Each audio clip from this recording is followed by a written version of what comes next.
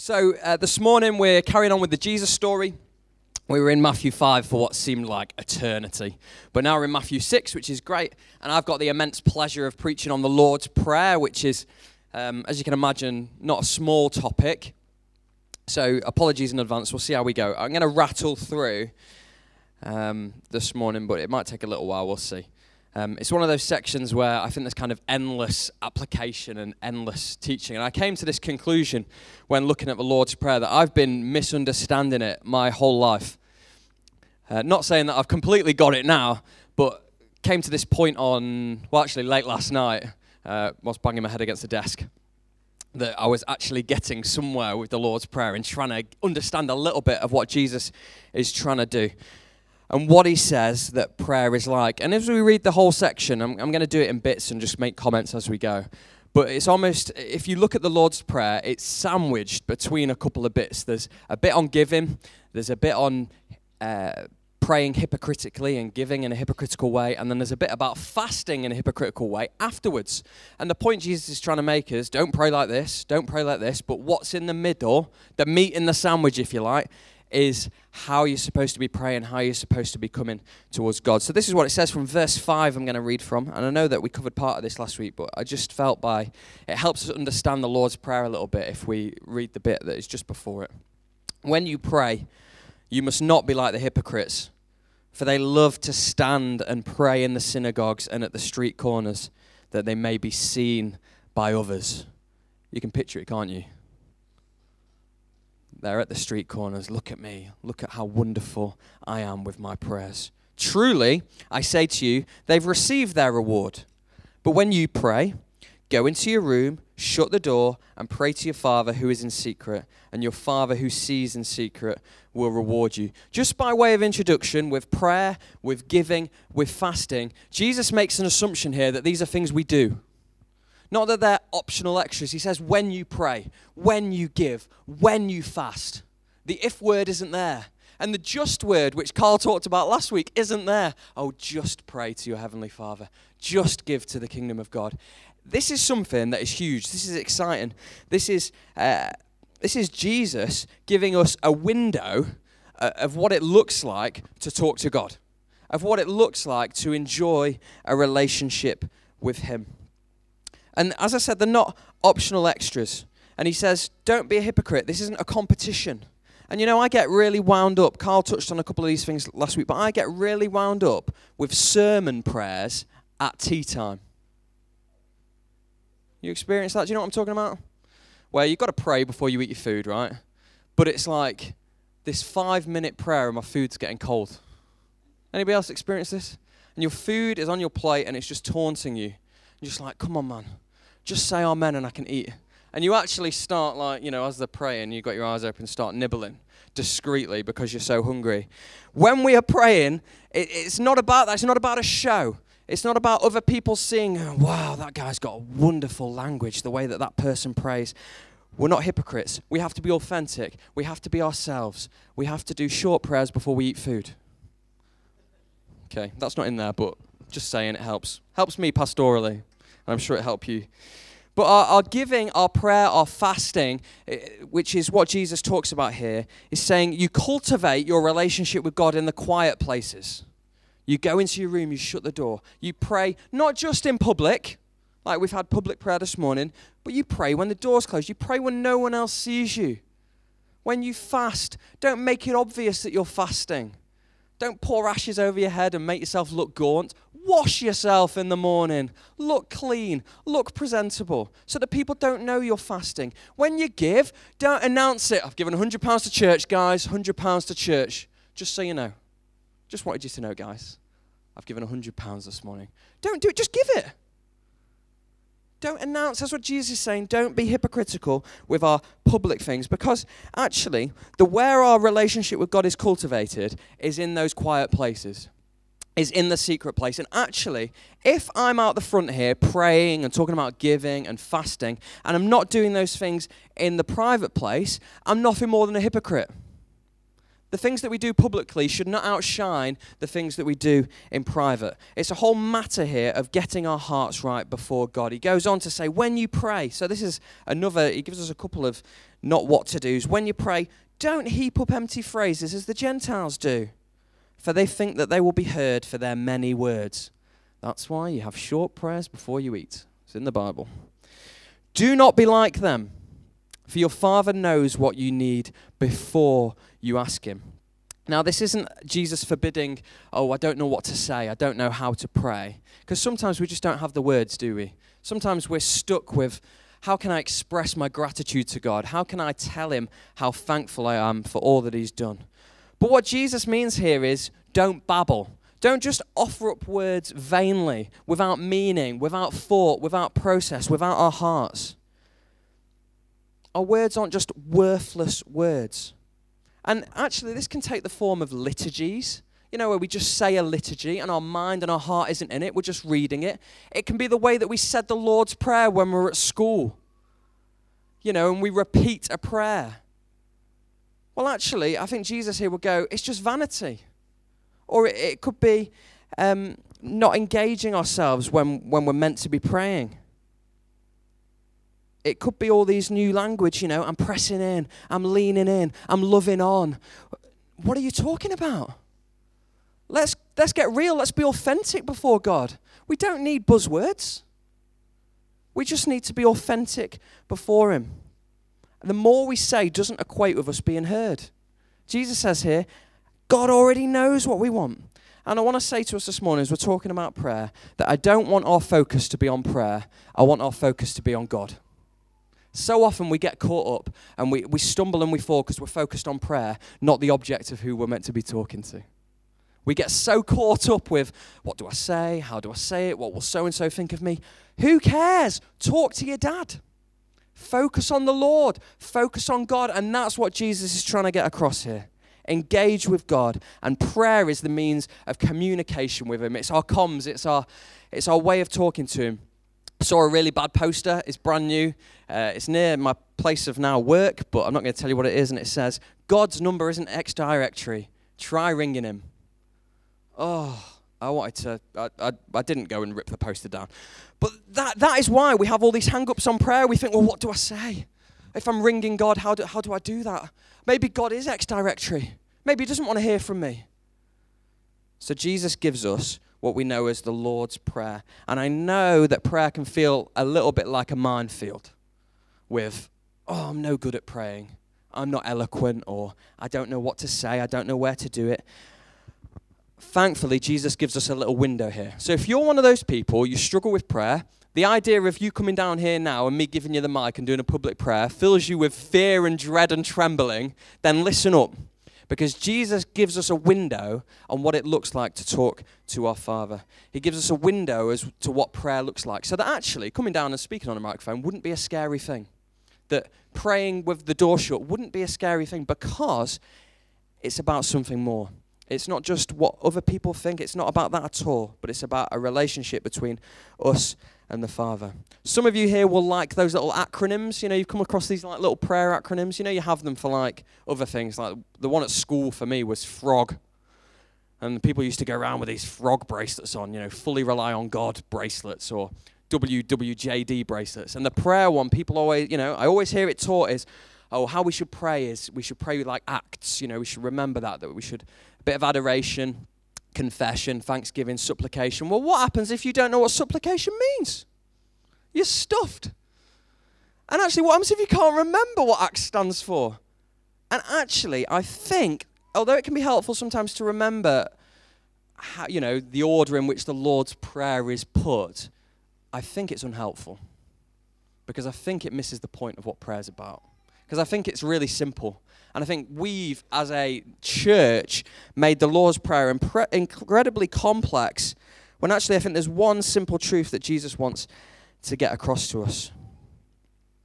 Prayer is simpler than having to remember ACTS. It's simpler than having to pull out a yoga mat and pray to the east. It's simpler than having to do set things at set times. It's not about those things. It's about our heart. It's not a stale, stuffy experience. It doesn't have to be prayers from a book. It doesn't have to be reciting the Lord's Prayer even. I'm not sure that's what Jesus has in mind when he says pray like this. I'm not sure he has in mind that he expects people to be word for word copying him for generation and generation in every single prayer. If that was my only prayer, is that real? Is that authentic? Is that a relationship? What happens if my daughter was like that to me? You know, my father who lives in Thorndon Way, it's great to see you this morning. And her prayer was like that every single morning, you know, to her father, and the way she communicated with me. It just wouldn't be authentic. I mean, this week we had a bit of an incident on Tuesday. We ended up going to A&E, and it was one of those moments where we had a phone call from 111, which incidentally, right, 111, they took 25 minutes to call back. It's not very good, is it? Anyway. Maybe that is good. Liam's saying it's normally 4 hours. So 25 minutes, maybe that's good. But they phoned back and they said, oh, it's Mrs. Gower, because it obviously it's not me, because I'm not a lady. It's going to take quite some time for an ambulance to get to you. It'll actually be quicker for you to drive to hospital at rush hour. Didn't really think of that, did they? Anyway, so we drove, and I had one of those moments, you know, in films where the lady's pregnant and the guy's driving and they're trying to drive to hospital as quickly as they can. I felt like that. It's like my son's in the back, he's not well. He wasn't breathing properly, he wasn't breathing very well, so obviously when you're not breathing, it's a bit of an emergency. So I'm driving like crazy. I've got Grace in the front screaming at me like, slow down, what are you doing? Wanted to drive on the opposite side of the road because of traffic, but if I got pulled over by the police, it's going to take even longer to get there. Felt like doing a handbrake turn into the hospital. I parked where the ambulances were. I threw open the doors and I was like, it's an emergency. And you were queuing politely. I then parked the car in the 10-minute bay like a good person. And Grace went in and was queuing politely for our son to be seen. I was like, I'm not having any of this, mate. It's a 30-year-old bloke there. It's not an emergency for you, but it is for a 1.5-year-old child. So we got to the front and he's fine. But the story was, as I was praying, I wasn't praying this regimented thing. I wasn't going through in my mind this, you know, because I was thinking about, I'm going to be speaking on the Lord's Prayer. So I wasn't praying, our Father who is in heaven, hallowed be thy name, your kingdom come, your will be done. And I was praying, God, what is going on? Will you please, please, please help my son here? Can you please just help us? What's going on? I don't know, but I'm just going to trust you.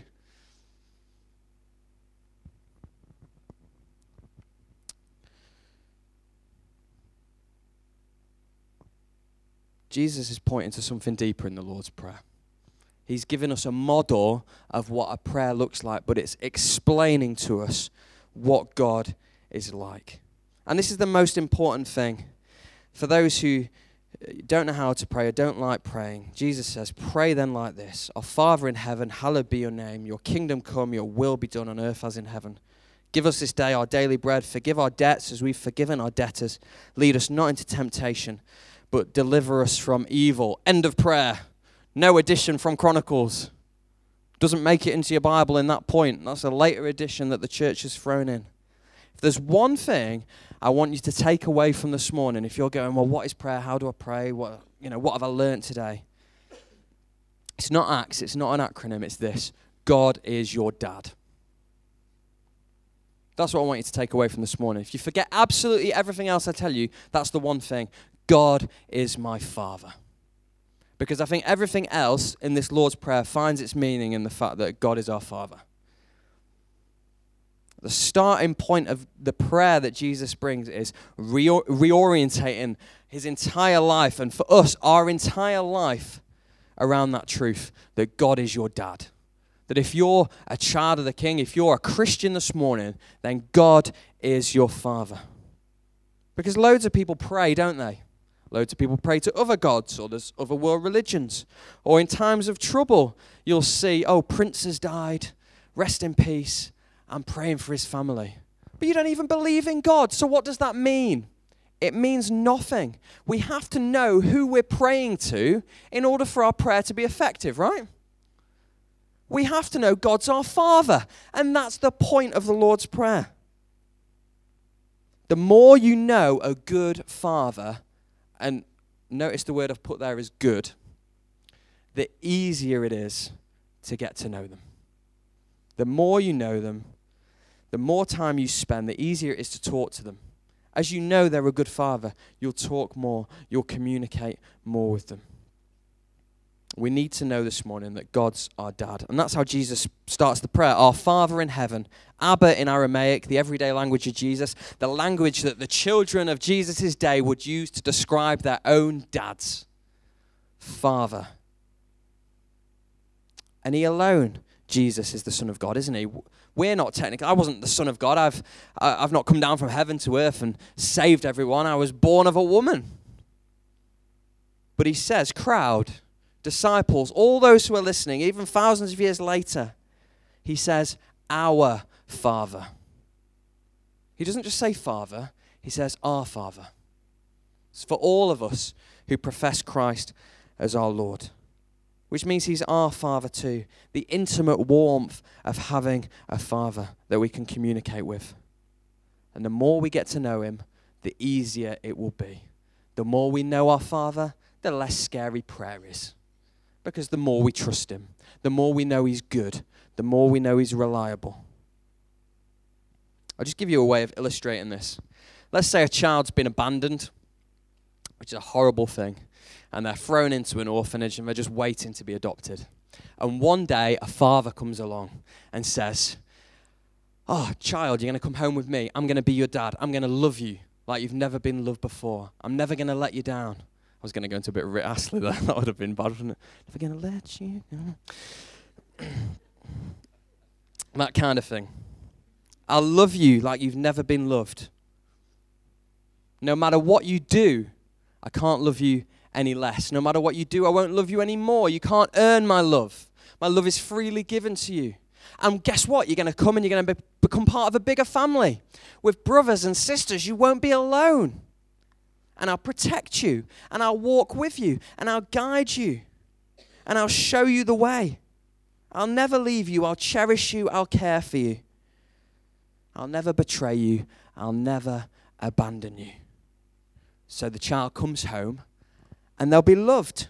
Now that kid who's just been adopted, would they talk to their new father? Would they talk to their dad?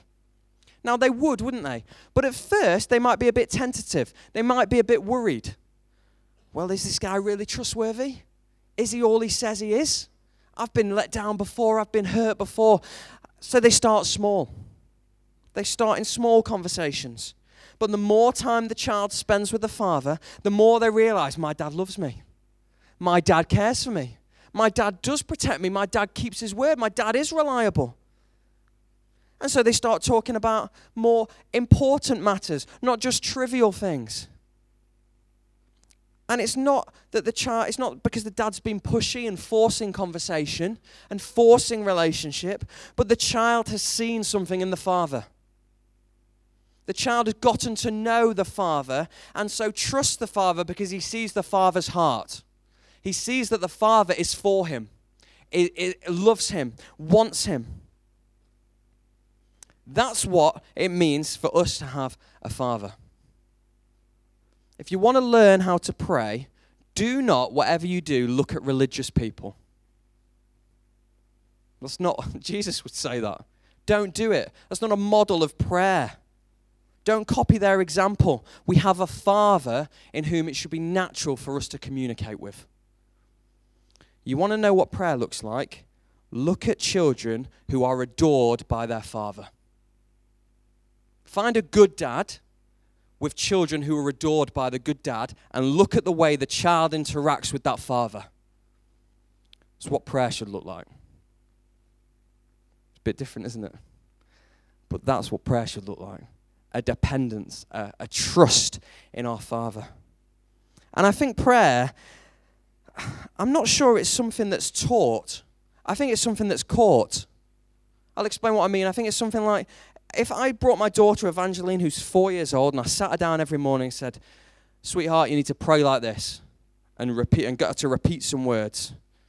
Sure, she'd learn some words, but there's a bit of a disconnect going on there. But if she sees me praying, if she sees me, well, she won't see me if I've shut the door and I'm in my room, but she knows I'm in there and I'm praying.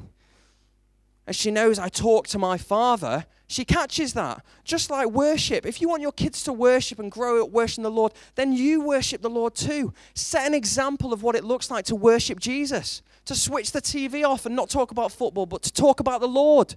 To enjoy Jesus. Stick on a worship CD at home and dance in your living room.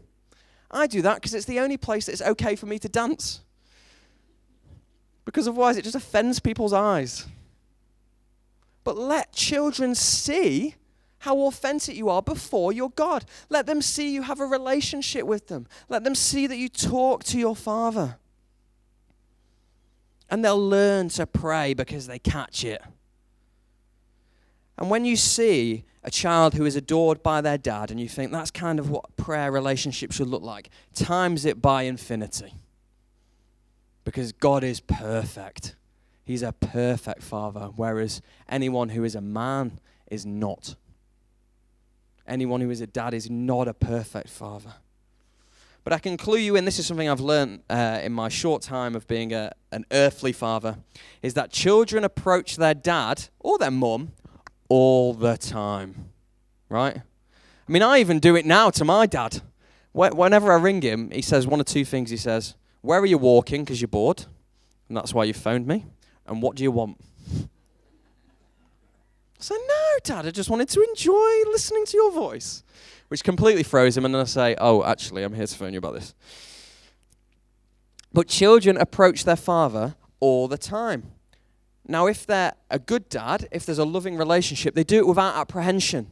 They're not scared about approaching dad. They're not worried about approaching their father. They're not thinking, oh, if I ask this, am I going to get in trouble? They just approach their father.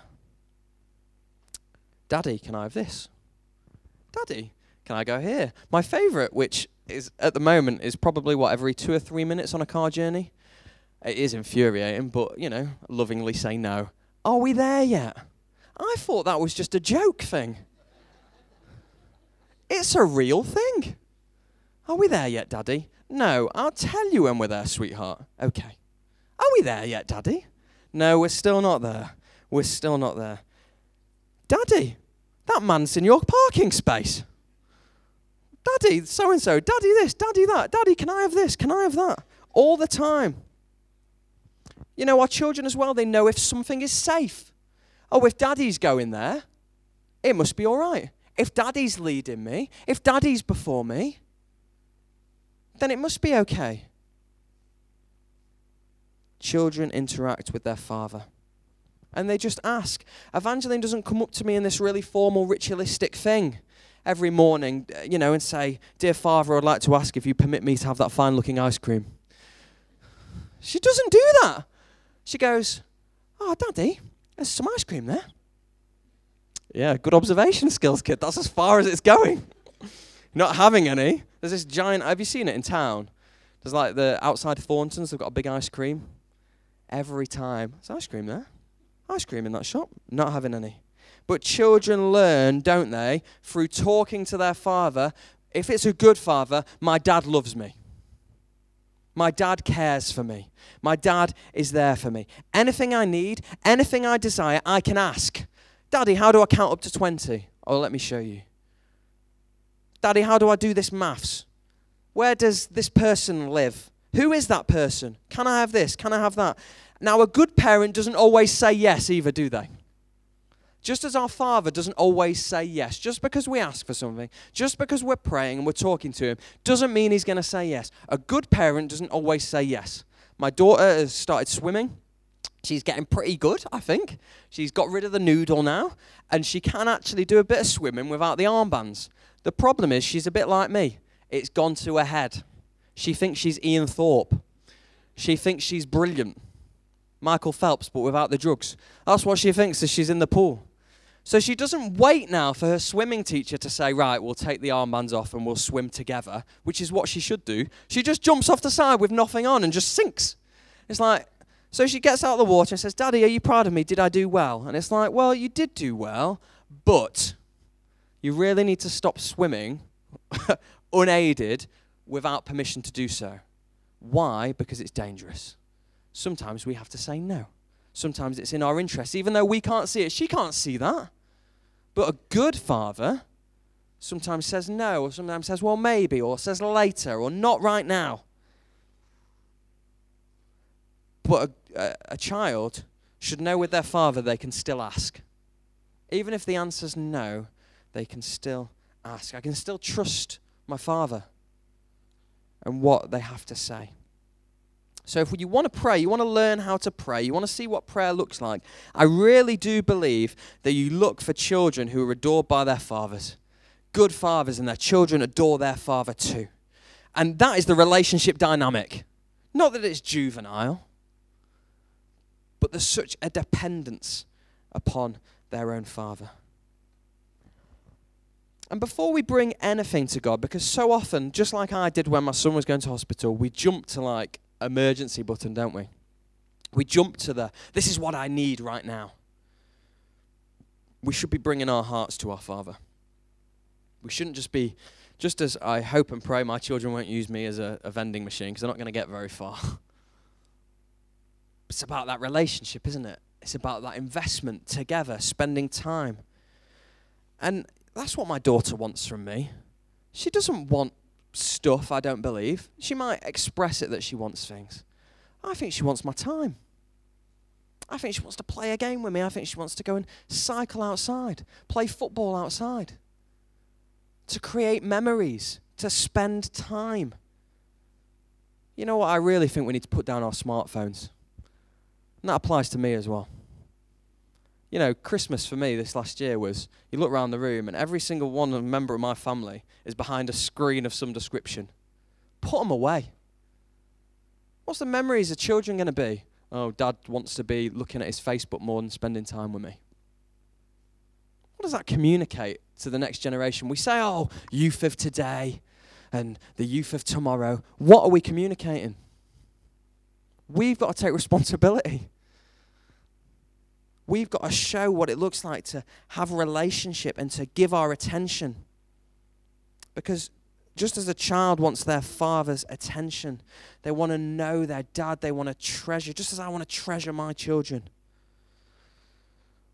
Surely we just want to treasure God, right? To just be in his presence. When was the last time you prayed and just said, God, I just want to be in your presence? Without saying, God, I need this, God, I need that, God, where are you? And just said, God, I love you. Lord, I want to be with you. I want your time. I want to be in your presence. When was the last time, if ever, that we did that? That's what prayer looks like. Time with our Father. Just to know him. And what I love about the Lord's Prayer is Jesus tells us what kind of Father we have. You know, if we're a bit misunderstood and we're saying, oh, it's great, one thing saying he's Father, but what kind of Father is it that we're coming to? That's what I think the Lord's Prayer tells us. He says, he's holy. God is love. God is just. God is grace. God is all those good things. But he's holy. And more than any other attribute in the scriptures, God is described as holy. Which tells you something, doesn't it? Tells you he's holy. Tells you it's important. Tells you it matters. It means he's different to us. He's set apart. Our Father in heaven, hallowed be your name. That's what it means. Glory to you. You're holy. You're set apart. You're different.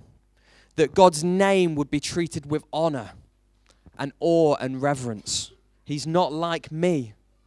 You know, I blow like the wind. We all do. One day I'm having a great day. Next day I'm having a terrible day. One day I'm a liar. Next day I tell the truth. One day I'm a thief. Next day I'm not. You know, we do it, don't we? We blow like the wind. We're not dependable. God is different. He's not like that. He's a holy Father. He's authentic. He's true. He's perfect. He's unchanging. He's reliable.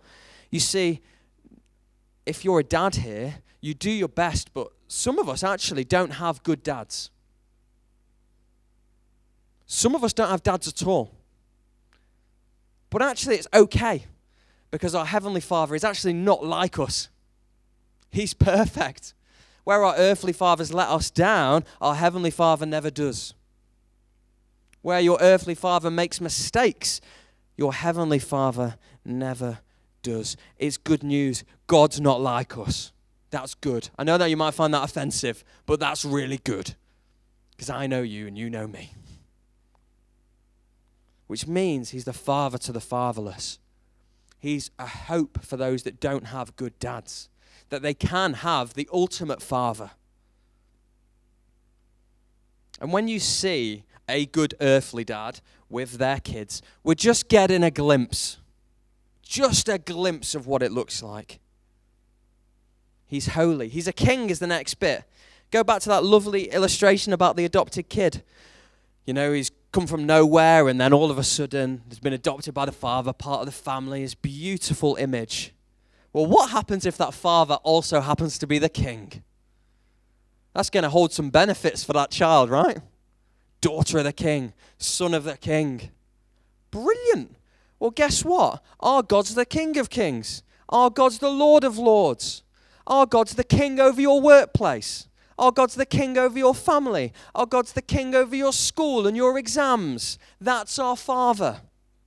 The King of the universe. The creator of everything. So when we pray, your kingdom come, your will be done, it's you're a king and you have a kingdom. Father, show me that kingdom. Another way of praying that would be the end prayer of Revelation, even so, come Lord Jesus. Would you return so that we can see your kingdom?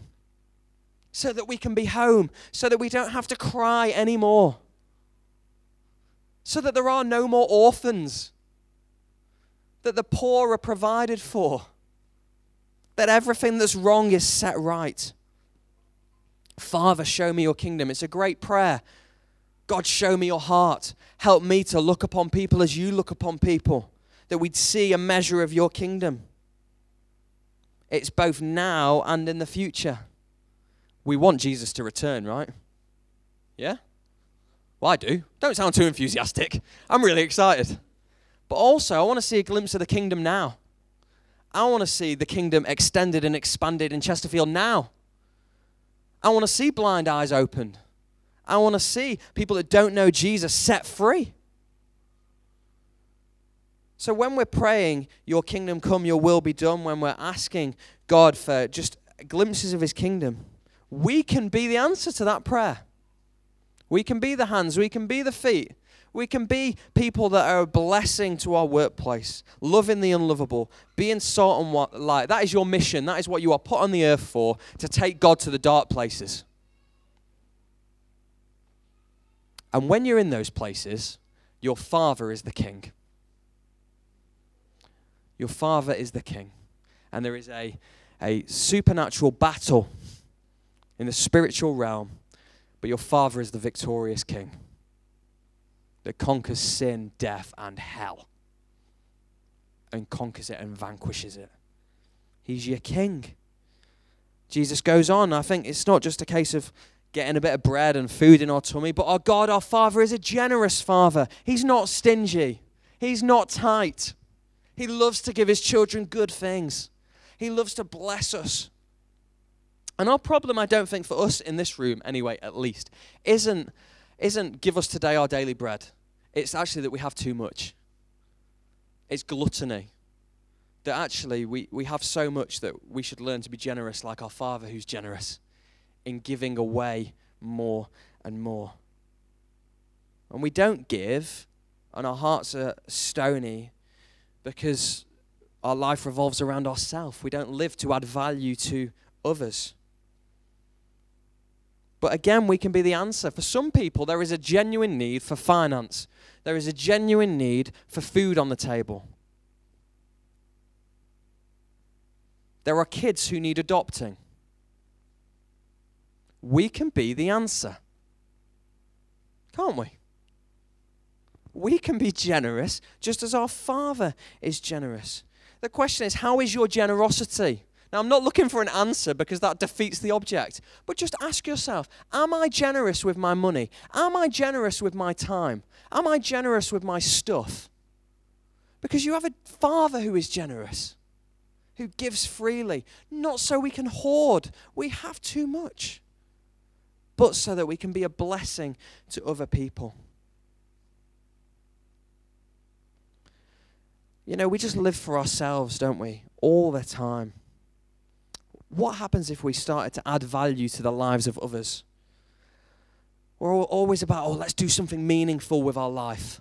Let's make my life count. Well, it's not in having stuff.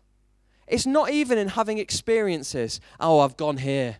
I've been to this country. I've done this with my time. I've bungee jumped. Great. Good for you. That's cool. But that's not what meaning is. Meaning is knowing Jesus. Meaning is extending the kingdom of God. Meaning is giving away. Being generous with what we have. It's about knowing him. Our Father is generous. So when we go to him, we can depend on him. He will give us what we need. He won't necessarily give you what you want, but he gives us what we need. And he loves to hear from us. He loves to hear our hearts cry. Just as, even though it's annoying, in one sense that my daughters say, in the car, she's saying, "Are we there yet?" We're like, I love it. I still like it because she wants to know. She wants to talk to me. She wants a relationship with her Father. Sure, she wants to get to the destination as well. But she wants to know. She wants engagement. We need to remember that our Father forgives sins. Forgive us our debts as we've forgiven our debtors. I love the word debts there. Some versions, some of your translations, it might say sins. Some might say trespasses. Never knew what that meant when I was in school and you had to say it. Forgive us our trespasses. Forgive us our debts. It makes sense. I'm indebted to God.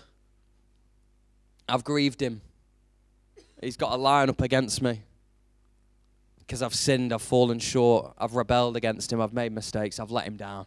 I've let myself down, but I've let God down. I've let other people down. I'm in rebellion. And I don't deserve mercy and grace. But it says here, forgive us our debts as we also have forgiven our debtors. We have a generous Father. That means if we turn around and we repent of our sin, he forgives us. He gives us a new life. He gives us a future. He gives us hope, even as we speak. If we turn around, he clears our debt. And we know he's cleared our debt because he gave his son. Jesus came to clear your debt upon the cross. That's how you know that whatever you've done, your debt can be wiped clean. Because Jesus has stepped into the breach and paid the price for you.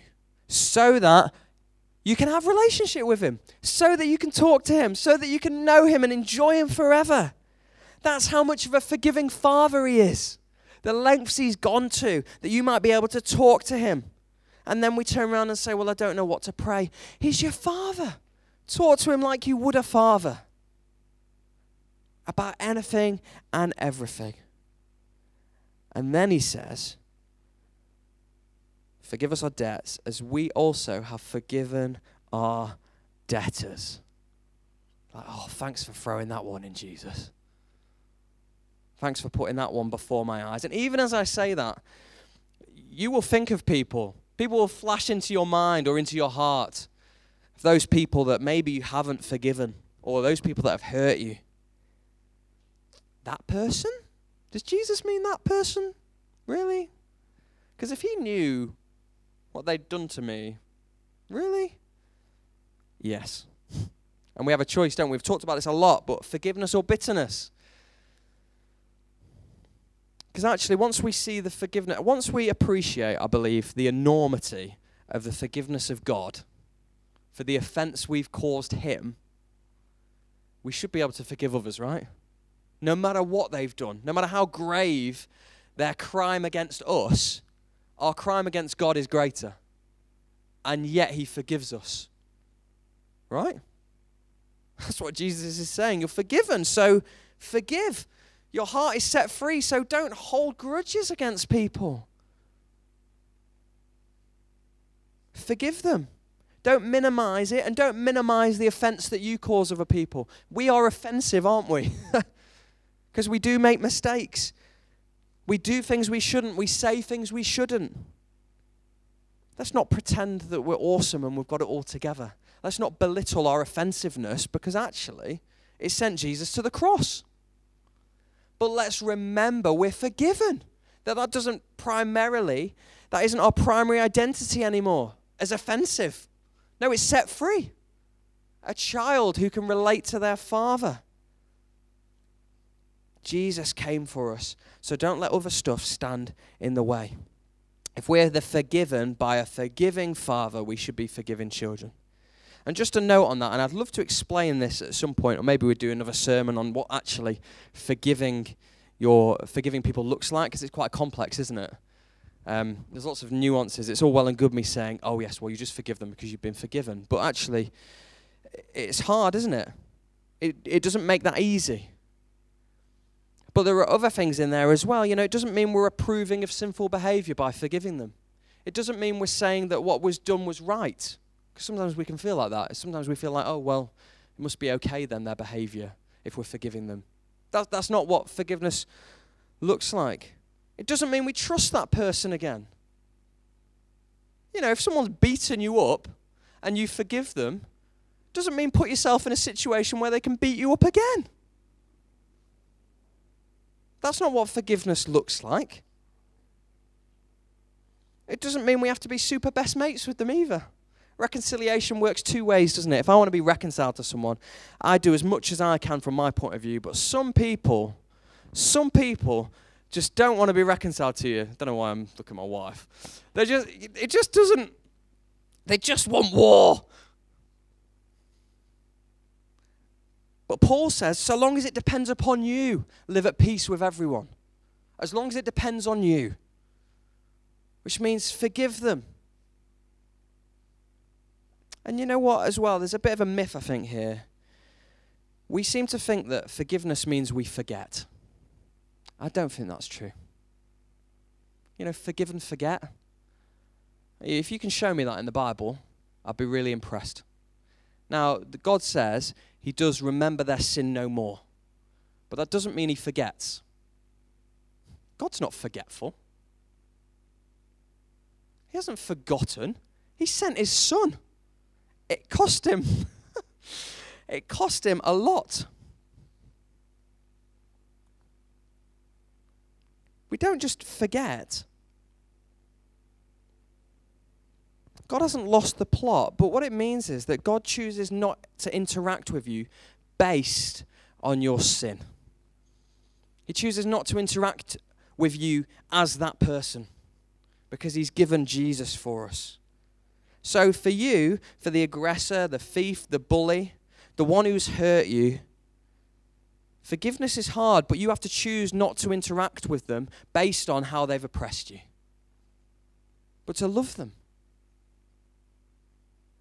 Not as the bully, but as whatever their name is. Forgiveness doesn't mean we forget, because it's a hard thing, but it's the path we have to take. Otherwise, we end up bitter, twisted, miserable. I don't want to grow up. Grow up? What am I talking about? I don't want to grow older. Oh, funny man. He's here all week. Laurie Fletcher. I don't want to be bitter, twisted, miserable. I'm going to laugh and have joy because it's good. We've been shown grace, so we show grace. And finally, our Father leads well. Lead us not into temptation, but deliver us from evil. Now, to clarify, you could read that in a couple of ways, couldn't you? You could read that in a quite unhelpful way, which is actually not what Jesus is trying to say. James 1:3 says, let no one say when he is tempted, I'm being tempted by God. For God cannot be tempted with evil, and he himself tempts no one. So it can't possibly mean that God is going to lead us into temptation. That can't possibly mean what Jesus means, because it would contradict Scripture. There'd be a contradiction. So it can't possibly mean that. So rather, actually, it's more like this. We realize that this world is not always butterflies and rainbows. That it's sinful. That it's messed up. That there's darkness. That there's hard times. The world is full of sin and full of challenge for us to negotiate, isn't it? As we walk the narrow path. It's not a straight path. Sometimes it's hard, isn't it? Trying to keep on the path and know which way to go. And the request is this: Father, help me to walk the right way. Father, lead me home. Father, go before me. Lead me not into temptation. Lead me the right way. Lead me the good way, the honorable way. Because the enemy, that's not the person that you need to forgive. That's Satan and his hordes of demons. That's the enemy. Want nothing more than to derail you. Because you're part of the Father's family. Because you're a child of the King. He wants nothing more than to swipe away your relationship with him. So I want you with this line to picture a child grabbing the hand of their dad. You know, when me and Evangelina are in a crowd, or you go to London and you're on the tube, she grabs my hand, and she grabs it so tight because she can't see. She doesn't know the way to go. She doesn't know if it's safe. But as long as I've got my daddy's hand, as long as I'm with my Father, I'm safe. He's going to lead me well. He's going to see the things that I can't see. He's going to guide me even when it's darkness all around. And she trusts me to guide her, protect her. So she doesn't need to be stressed. She doesn't need to scream. She doesn't need to throw a tantrum, thankfully. And I pray that continues.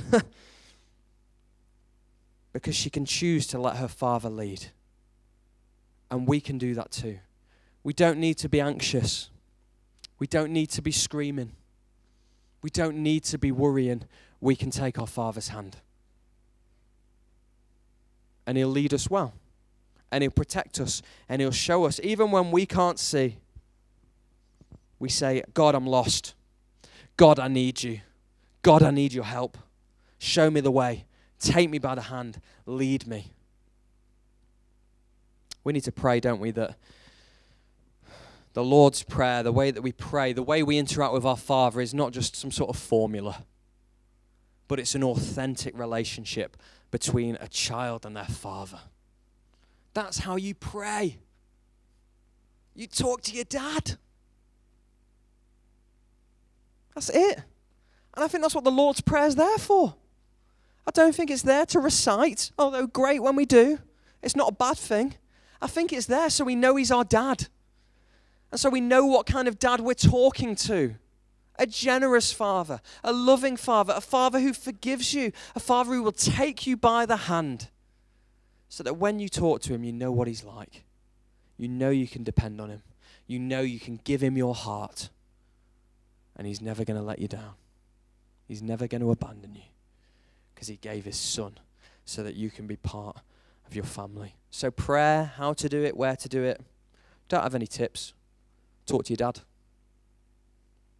That's it. I think we overcomplicate it. Talk to your dad.